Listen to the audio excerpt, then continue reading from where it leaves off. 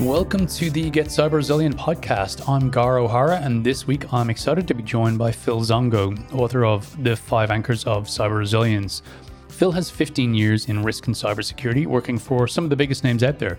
He now focuses on cyber resilience, and with that co-founded the Cyber Leadership Institute with Darren Argyle and Jan Schroeder, with the mission to develop the skills of cyber strategy, leadership, and risk management in CISOs and security leaders.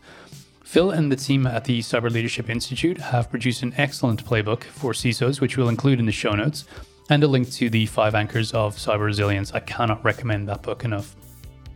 In this episode, we talk about cyber-savvy workforces, key pain points for CISOs, and the recommendations for getting cyber strategy right. We talk about stakeholder management with some excellent insights from Phil on getting buy-in from the broader business, the importance of agreement on target state from the start, the value of automation, and of course, we touch upon COVID and the impact that that's going to have. I'm a huge fan of Phil's work. I regularly refer to him when I'm doing speaking spots, so I really enjoyed speaking with Phil, and I hope you get a lot from the conversation. Please enjoy. Good morning, everybody, and welcome to the Get Cyber Resilient podcast. This morning, I'm joined by Phil Zongo. Morning, Phil. Hi, Garrett. How are you, man? I'm doing well, thank you. A beautiful day here in Sydney today. And apart from the lockdown, feeling pretty good about life. So, Phil, we crossed paths. It's a couple of years ago now at an ASA branch meeting, and you were on stage. You were giving a talk. And it was at that point I heard about the 5 Anchors of Cyber Resilience. And we were chatting just before we started recording that it's the one book that I recommend everybody read when they join the Mimecast team. I think it's a phenomenal book. But for those who maybe don't know you, could you just kind of run us through briefly, what you've been doing, where you are currently, and just some of the stuff that you've been up to? Yeah, thanks, Garrett. I'm really excited to be here. My career, I've been working in technology, risk, and cybersecurity for the last 15 years. Originally, I come from Zimbabwe. I started off my career there working with Deloitte and moved here to Australia in 2007 working with PwC. I had a short stint at Dimension Data after I left PwC and then spent about 6 years working at AMP as a technology risk manager. But during my time at AMP, I decided to move into cybersecurity and really position myself as an expert. And, over the last few years, I have done a lot of stuff. Predominantly, I'm a writer. So I published quite a number of dozens of articles, mostly with the ISACA International Journal based in Chicago, quite a number of other magazines and newspapers as well. But most importantly, in the last 3 years, I started writing my book, which is The 5 Anchors of Cyber Resilience, which is basically a contemporary strategy book that absorbs the complexity of this important subject and passes on practical guidance to senior business leaders. I have also worked as a technology risk manager for Creston Wealth Management, which is actually my primary responsibility. I've been working there for the last 3 years. But in the last 12 months, I joined up with 2 other cybersecurity veterans, Darren Argyle and Jan Schroeder. And we co-founded what's called the Cyber Resilience, Cyber Leadership Institute, which basically we train senior business leaders to become world-class CISOs. So pretty much that's my career in brief. And right now, really, really involved with our work at the Cyber Leadership Institute. So that sounds really interesting. Could you kind of tell us a bit more about what that work is that you're doing with the Cyber Leadership Institute?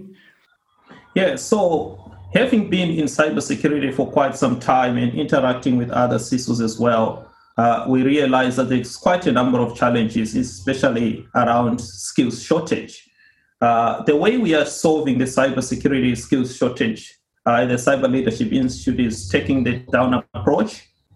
So our flagship program is called the Cyber Leadership Program, where aspiring CISOs or senior technology leaders from all over the world, they enroll for an 8-week intensive program, which is designed to impart skills around, how do you communicate to the board of directors? How do you influence the chief executive officer and C-suite? How do you position cybersecurity as a business enabler, not as a necessary evil? So our main focus is to, empower senior cybersecurity leaders with, those executive influencing skills, strategy design, governance, and being able to pass that from the top going downwards. I'm very excited to say we had our first cohort of online cyber leaders graduate from the Cyber Leadership Institute about 2 weeks ago. And we had delegates attend the program from the United States, from Europe, from Asia Pacific, and we do have another class starting in 1 June. What really differentiates us, though, is with the Cyber Leadership Institute, the program itself is underpinned by what we call the Cyber Resilience Hub, which is an online repository of high-quality CISO strategy booklets or playbooks, resource guides, and other templates that you can easily download and tailor-make to the needs of your organization. So it's not just training cyber leaders, but giving them the platform for them to excel in their roles as well. That sounds phenomenal. And you shared one of the playbooks yesterday, actually, which I kind of read through, and it was very impressive. One of the things, and you just mentioned it there as part of the training program, was the focus on business outcomes, but that idea that you really kind of need to get buy-in from key stakeholders. It'd be great if you could kind of run us through some of those recommendations that you'd make for a CISO when they're kind of building out that stakeholder engagements. Yeah, so the consistent message that we have in the Cyber Leadership Institute is cybersecurity is no longer an IT issue. It's a broader business issue that can only succeed. You can only achieve cyber resilience if you've got effective buy-in from the most senior business leaders and the board of directors. Without their support, your program really fails before it even takes off. So one of our primary recommendations is when you come up with a cybersecurity strategy, you need to engage the senior business leaders from the outset. It's one thing for you to walk up to senior business leaders and say, this is the cybersecurity strategy, which is the old way of doing things. But what we really recommend is you engage them and you get their input from the start. So when you join a new organization as a new CISO, the number one thing you need to do is to develop those strategic relationships with key stakeholders, such as the chief risk officer, your CF, your chief operations officer, and most importantly, your CIO, who maybe will be your primary stakeholder. And as part of that strategy as well, you need to find an executive sponsor. Because as you appreciate, when you are spending millions of dollars in cybersecurity, you are always going to run into politics. There's going to be other priorities within the business. So with an executive sponsor on your side, such as the chief operations officer or the CFO, or ideally the CEO themselves, your program is likely to succeed. So basically what we are saying is before you draft a strategy, make sure you solicit the input of the senior stakeholders, you agree on what the target states looks like, and then it will be much easier for you to gain the support to fund those that cybersecurity transformation program. Yeah, definitely understand. And one of the things that I think has been consistent in the conversations on this podcast is while we work in cybersecurity, and that's obviously very heavily technology related for the most part, and obviously there is people and process involved too. But one of the consistent themes has been how important it is for cyber leadership to be able to navigate the human side of things, and reflects perfectly what you've just said around navigating politics, getting buy-in, and in some ways being kind of an internal salesperson for a program of works. Is that a fair comment to make, Phil? Oh, yeah, definitely. So that's why in the Cyber Lead Institute, we actually have an entire week that's dedicated to stakeholder engagement, because it's one thing. The problem we have in cybersecurity is we overemphasize the effectiveness of technical controls. If they definitely have their part to play, but a lot of this lies around, how do you translate cybersecurity in a way that senior stakeholders understand and more importantly motivates them to action. So you need to be a good storyteller.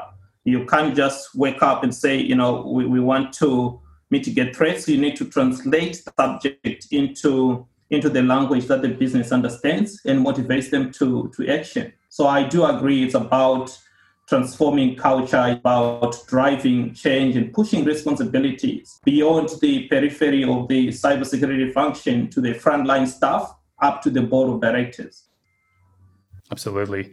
And actually on the area of frontline staff, that's for me one of the kind of particularly interesting areas that we're looking at these days, around how do you create good behavior change in a workforce. I think in your book you would call them a cyber savvy workforce. And I think what we've seen is that there's been a lot of failings in the approaches in the past, and we've learned a lot, I think, about what it takes to create a cyber savvy workforce.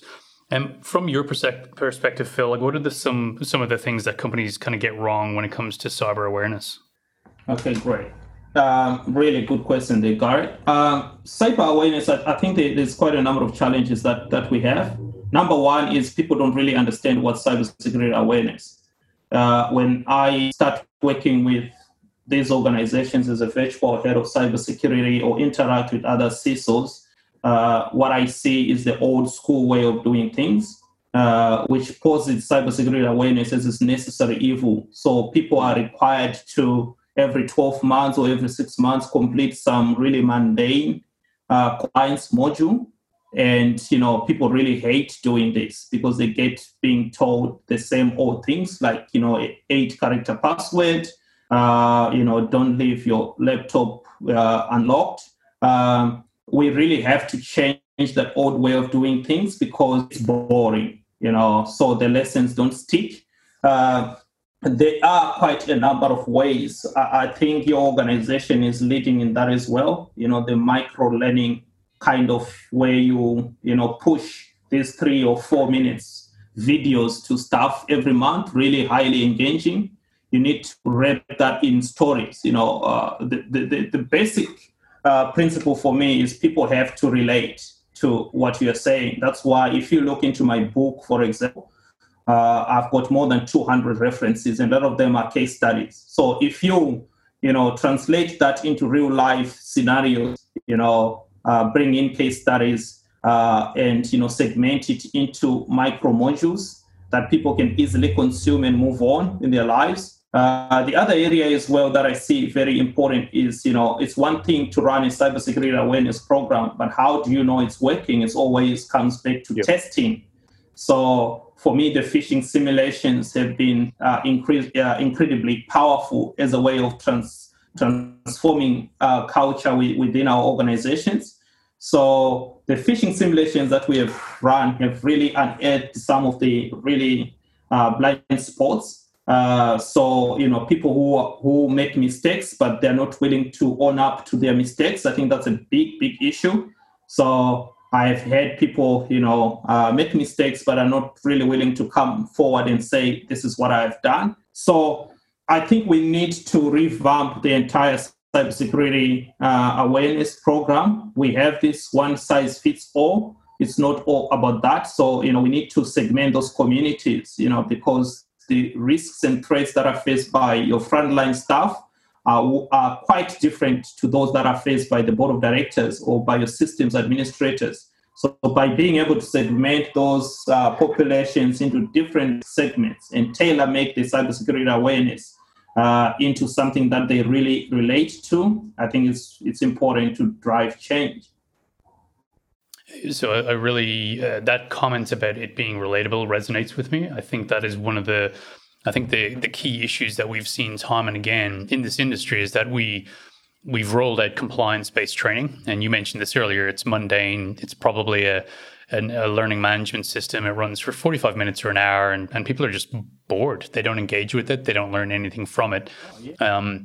It's interesting. We just went through a research kind of project with Forrester, where they kind of surveyed business leaders around Australia, New Zealand, Singapore, and some of those kind of the Asian countries, and overwhelmingly the feedback from both the leadership and the end users is they're bored. They just don't learn anything from the kind of current way of doing things. So definitely, I agree with you on that one. And actually, your comments around culture. I think that is an incredibly important part. And I think you mentioned that people are maybe sometimes afraid to come forward if they've made a mistake. Yeah. And I think you're spot on there, because I think we need trust in organizations for then the post-incident analysis to be good, because you need the staff to be able to come to you and say, hey, I think I did this thing, and I think I'm the person who maybe started all of this this breach. But you need that openness so people will come forward and sort of be honest about what has happened. Brilliant points. Yeah, look, and Phil, in your interactions with CISOs, and I'm guessing there's quite a few of those for you, like what are some of the key pain points that they have when they're kind of developing their cyber resilience strategies? What are some of the things that you hear quite often when you're talking to CISOs? Yeah, there's quite a number of challenges, and I think the number one issue is a lot of our colleagues are hired to salvage serious problems. So normally organizations have low-ranking cybersecurity staff running their cybersecurity function only after when they've got a serious data breach, or they have a hefty fine from regulators, or the big business contract. That's when they decide to hire a CISO. And that's always a problem, because you are not thinking about cybersecurity from the outset, which is one of the things that I talk about in the 5 anchors as well, that we need to consider cybersecurity early when we are doing business. So these CISOs are hired to salvage some serious problems, and getting there, you need to start, forensics and do root cause analysis over a serious data breach. You don't have time to forge your own agenda and create a cyber resilience strategy. And that's a big problem. After 15 months into your role, you realize that, you haven't really achieved anything meaningful except cleaning up the messes. So that's a big problem for me. The other frustration that we see as well is a consistent message from the CISO community that cyber resilience programs are receiving a lip service from the board of directors and senior business leaders. I think this trend is starting to change. And, thankfully, because of tightening regulations such as the GDPR or the mandatory data breach regulations here in Australia. But I think, we still have a long way to go. Senior business leaders have to be involved in cyber resilience programs from the start, and they need to demonstrate unshakable commitment, because without their commitment, like I said before, cyber resilience programs, they fail before they even take off, because this is about culture. This is about funding. If your cyber resilience programs are underfunded, there is not really much you are going to do. The other issue as well is, strategy design in cybersecurity is a relatively new concept. We have had, there's several books about strategy design, and that's one thing that I recommend my cybersecurity colleagues to do. Really immerse yourself in books that are beyond our subject. Strategy design, like Blue Ocean Strategy, for me is one of the best books that I've ever read. So those principles around, really how do you focus on high value activities and relegate everything else that's, maybe urgent but not essential in the long term? How do you relegate that? That discipline is largely lacking. So in talking with our colleagues, the concept of really building a business-centered cyber resilience strategy is lacking. A lot of the strategies that we see are just, NIST frameworks or ASD Top 8 or COVID 5. That's not really a business strategy that you can sell to the board or senior business leaders. So I think, those are maybe my top 3. Maybe the fourth one really quickly here is the ability to prioritize, it's a big problem within cybersecurity teams. I think, like I write again in the 5 anchors, an average financial services institution has got about 600 core applications. If you've got a team of maybe 12 or 20 people or 10 people, how do you prioritize those resources to focus on what really matters? So the ability to define what are our crown jewels, those most important digital assets, which when they are hacked, the business is likely to go into deep trouble. I think that's a lacking discipline as well.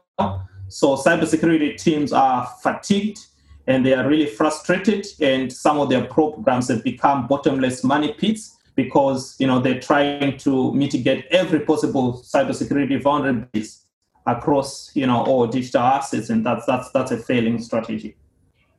Yeah, and you've definitely talked about that in the 5 anchors, the crown jewels. I completely agree around the exhaustion being experienced by security teams. We obviously spend a lot of time talking to those folks in the job that I do day to day, and they really are. They're overworked. They tend to be underfunded compared to what they would like to have in terms of budget. And they're expected to really do more, but have less in terms of kind of of that budget. And you mentioned the idea of prioritization and just the sheer volume of apps and sort of platforms and technology. Do you see like the play for SOAR type technologies helping there, like the level of automation that could be achieved? It's probably, let's be honest, longer term. It might be 12 or 18 months out after implementation, but how do you see technologies like SOAR playing out to give some time back to those SOC analysts? It's not really long term. And if you look into our cyber resilience strategy playbook, that's one thing that we recommend. And that's very important for the CISO to say, when you come up with your list of, say, top 12 initiatives, you really have to be smart and say, what stuff can we do in-house and what can we outsource to organizations that can do at scale, use advanced technologies. And I've seen this play in real life. I've had clients that I've helped push in, really advanced 24/7 security operation centers, and being able to deliver that complex program in about 6 to 8 weeks. It's really amazing. So these technologies are already there. Think of machine learning and artificial intelligence, really mature now. There is huge volumes of data in the, thanks to, high-powered computers and cloud and big data platforms.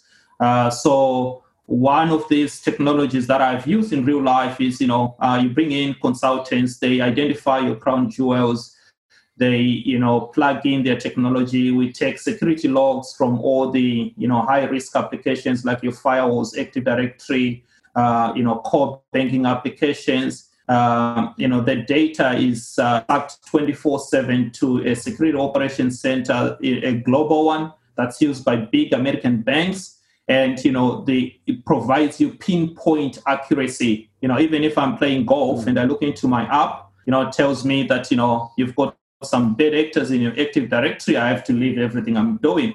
So just imagine if I was trying to build these capabilities in-house, it would take me at least 18 months to find the talent, which maybe I won't be able to attract this top talent anyway because, our teams are much smaller. So the, ability to automate is really amazing. And this is where I see a lot of frustration now as we speak, small teams trying to build their own security operations centers. That's why security teams are fatigued. It's not necessarily that, the threats are much more than they were 2 years ago. I think it's about your strategy. That's why for us, strategy is key. You're trying to build capabilities in-house that can easily be outsourced, and be done at scale at much lower the cost and give the board even much higher level of comfort. Because if we tell them, this is the same technology that's being used by, a large bank in America, for example, that gives them comfort than, telling them this is something we are building on our own. So automation, to your point, is already playing a huge role in, taking away all the mundane stuff so that the CISO and the team can, really focus on, value adding stuff rather than, looking at, 300,000 alerts every day. Yeah, and most of those alerts are false positives anyway. So rubbish. In your latest playbook, and we'll include the link to the playbook in the show notes, but you advocate actually shifting away from a risk-based cyber resilience strategy, Phil. Like, why is that? What's the thinking there? Yeah, so, up to now, because we are in a very privileged situation, because we interact with other CISOs and we help other organizations as well build cybersecurity strategy. I would say maybe 60, 70% all cybersecurity strategies that we come across, they are risk-based. And there is merit around that, because this is what we have always done, to say, as a new CISO, you go in, you do a risk assessment, you identify maybe 5 to 10 high-risk issues or critical issues. Then you focus your next 12 months on reducing those high-rated risks to low or medium or to within appetite. And, that approach definitely has got merit. It's easy to sell to the business. It gets you going fast. But I think it's got a lot of limitations. And number one is it doesn't change the narrative. And this is what we're trying to do. To say cybersecurity is no longer a compliance issue. It's not a necessary evil, but it's actually a powerful enabler to the business. So in other organizations that I've helped myself, cybersecurity is a critical business enabler. When we are going to look for new business, we talk about our cybersecurity capabilities and how we are able to protect sensitive customer information.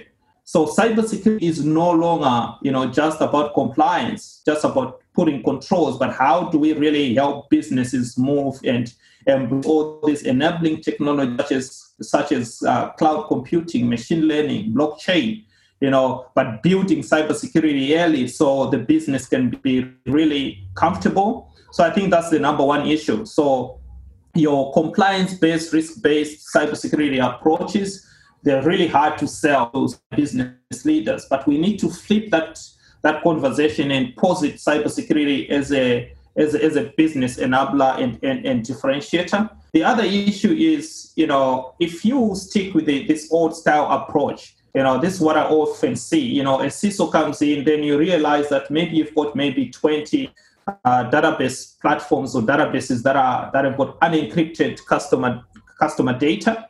It's very easy for you to mark that as a high risk and then commit to the board and the CEO that you're going to encrypt all these databases in the next 6 months. But that by itself is a terrible mistake. Why do I say so? Is because when you start working deeper with IT teams and understand the nuances around these applications, then you realize that some of these applications you can't encrypt them at all because they are running on legacy technology. By doing so, you could break the application, or the vendor doesn't have the capability to do so.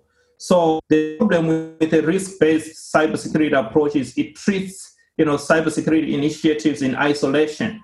So if you promise to the board that in the next 6 months I'm going to encrypt these 20 databases, and then you realize later on, there are critical dependencies within the IT infrastructure, and then you back off from such a promise, your credibility just tanks.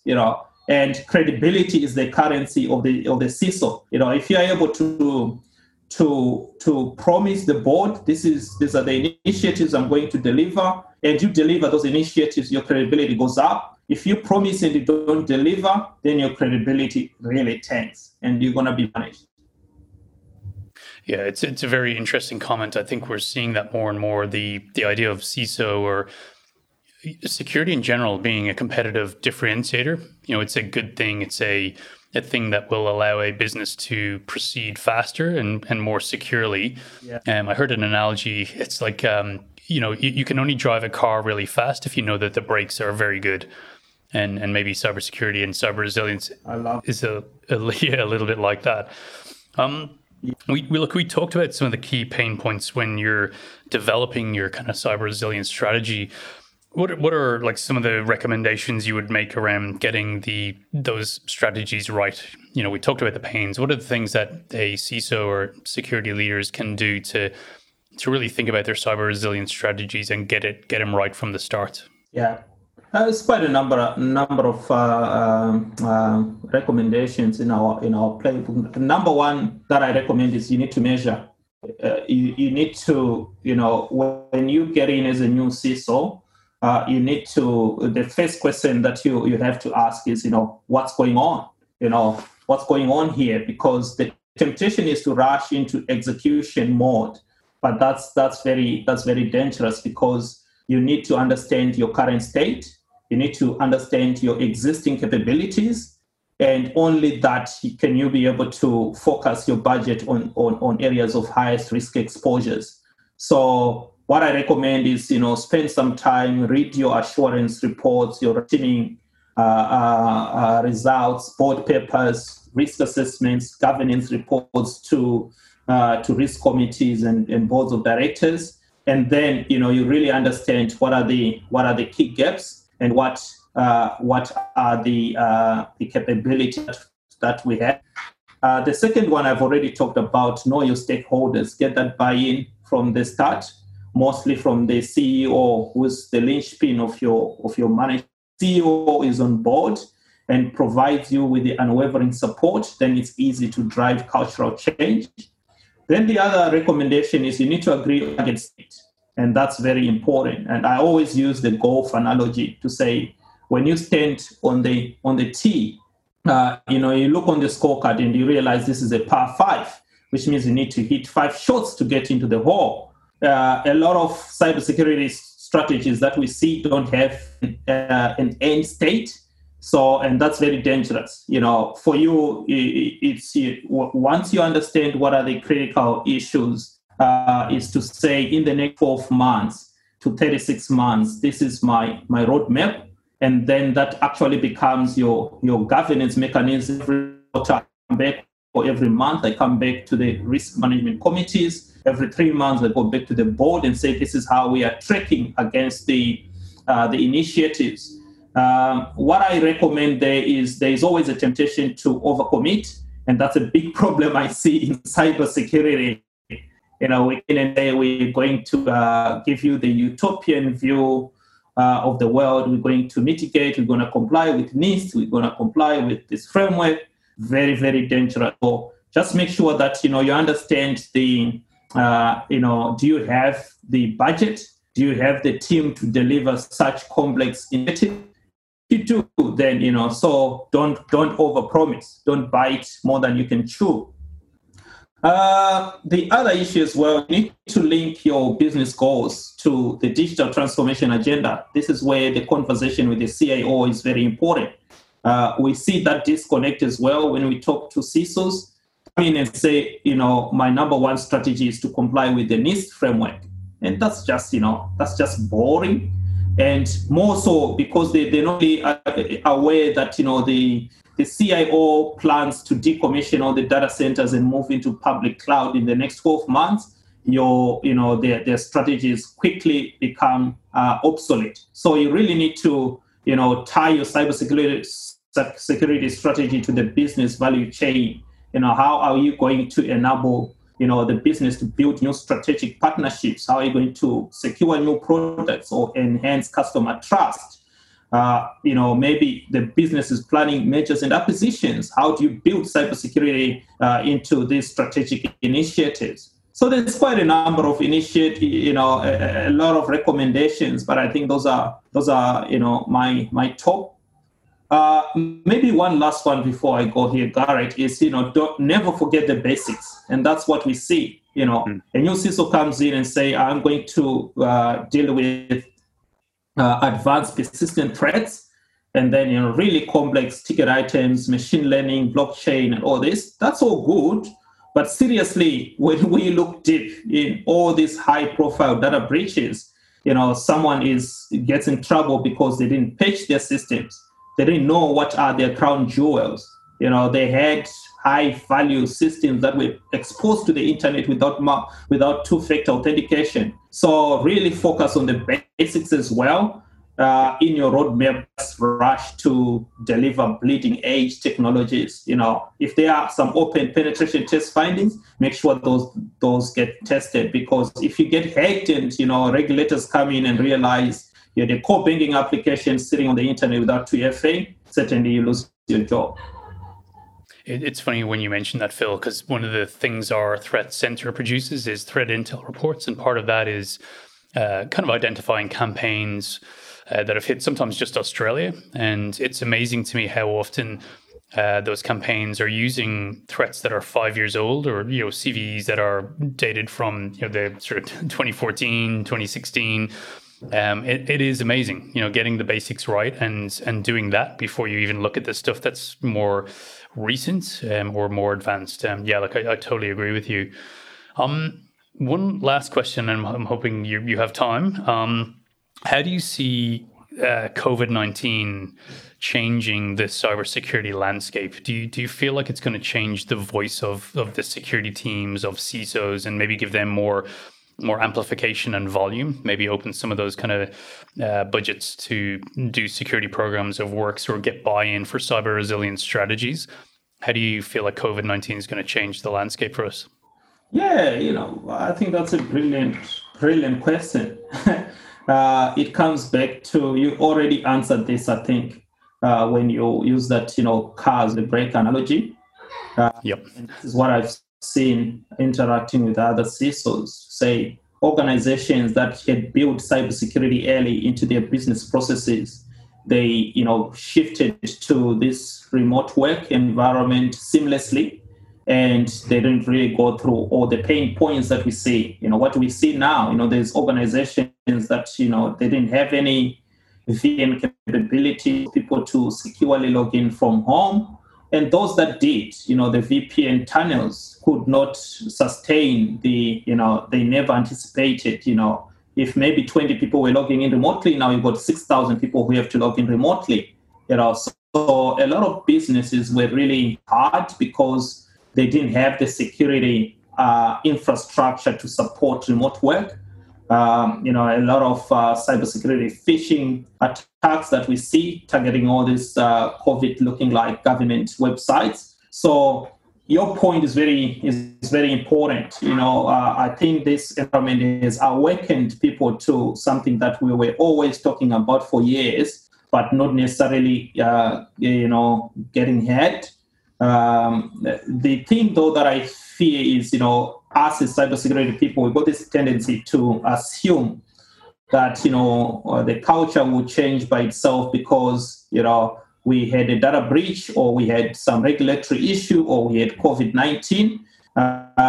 It's up to us to, how do we leverage this scenario to, build that story again and, drive cultural change to the business. So I think the responsibility is within the CISO and all the senior cybersecurity leaders to say, how do we then position this, because it's not just the COVID-19, it's about how we then, bundle that into a story and communicate it back to the board, back to the senior business leaders, back to, the entire staff in a way that, they can buy in. Does that make sense? So it's not just, letting, COVID unfold. We need to take advantage of the situation. That's why I call, the gift of adversity, which is a new book I'm writing, to say, it's not all doom and gloom. Sometimes, difficult situations can actually land us in a better place, maybe 12 months from now. So I think there is heightened awareness around cybersecurity.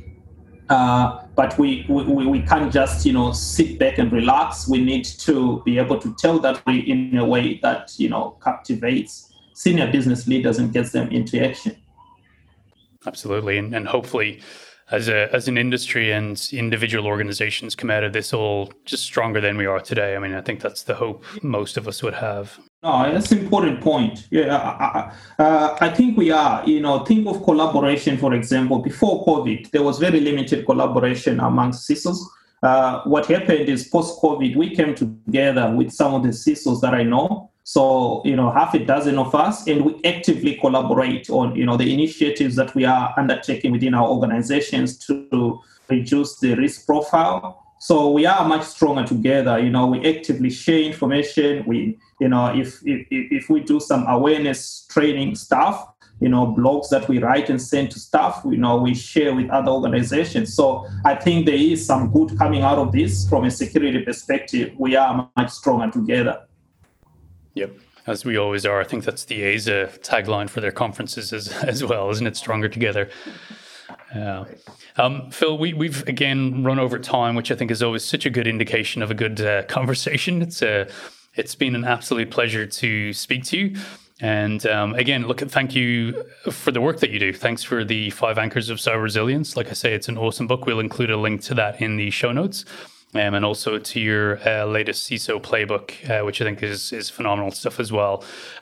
Really appreciate it, Phil. And I hope the rest of the lockdown treats you well. Yeah, thank you so much, man. Have a great day, and we'll chat soon.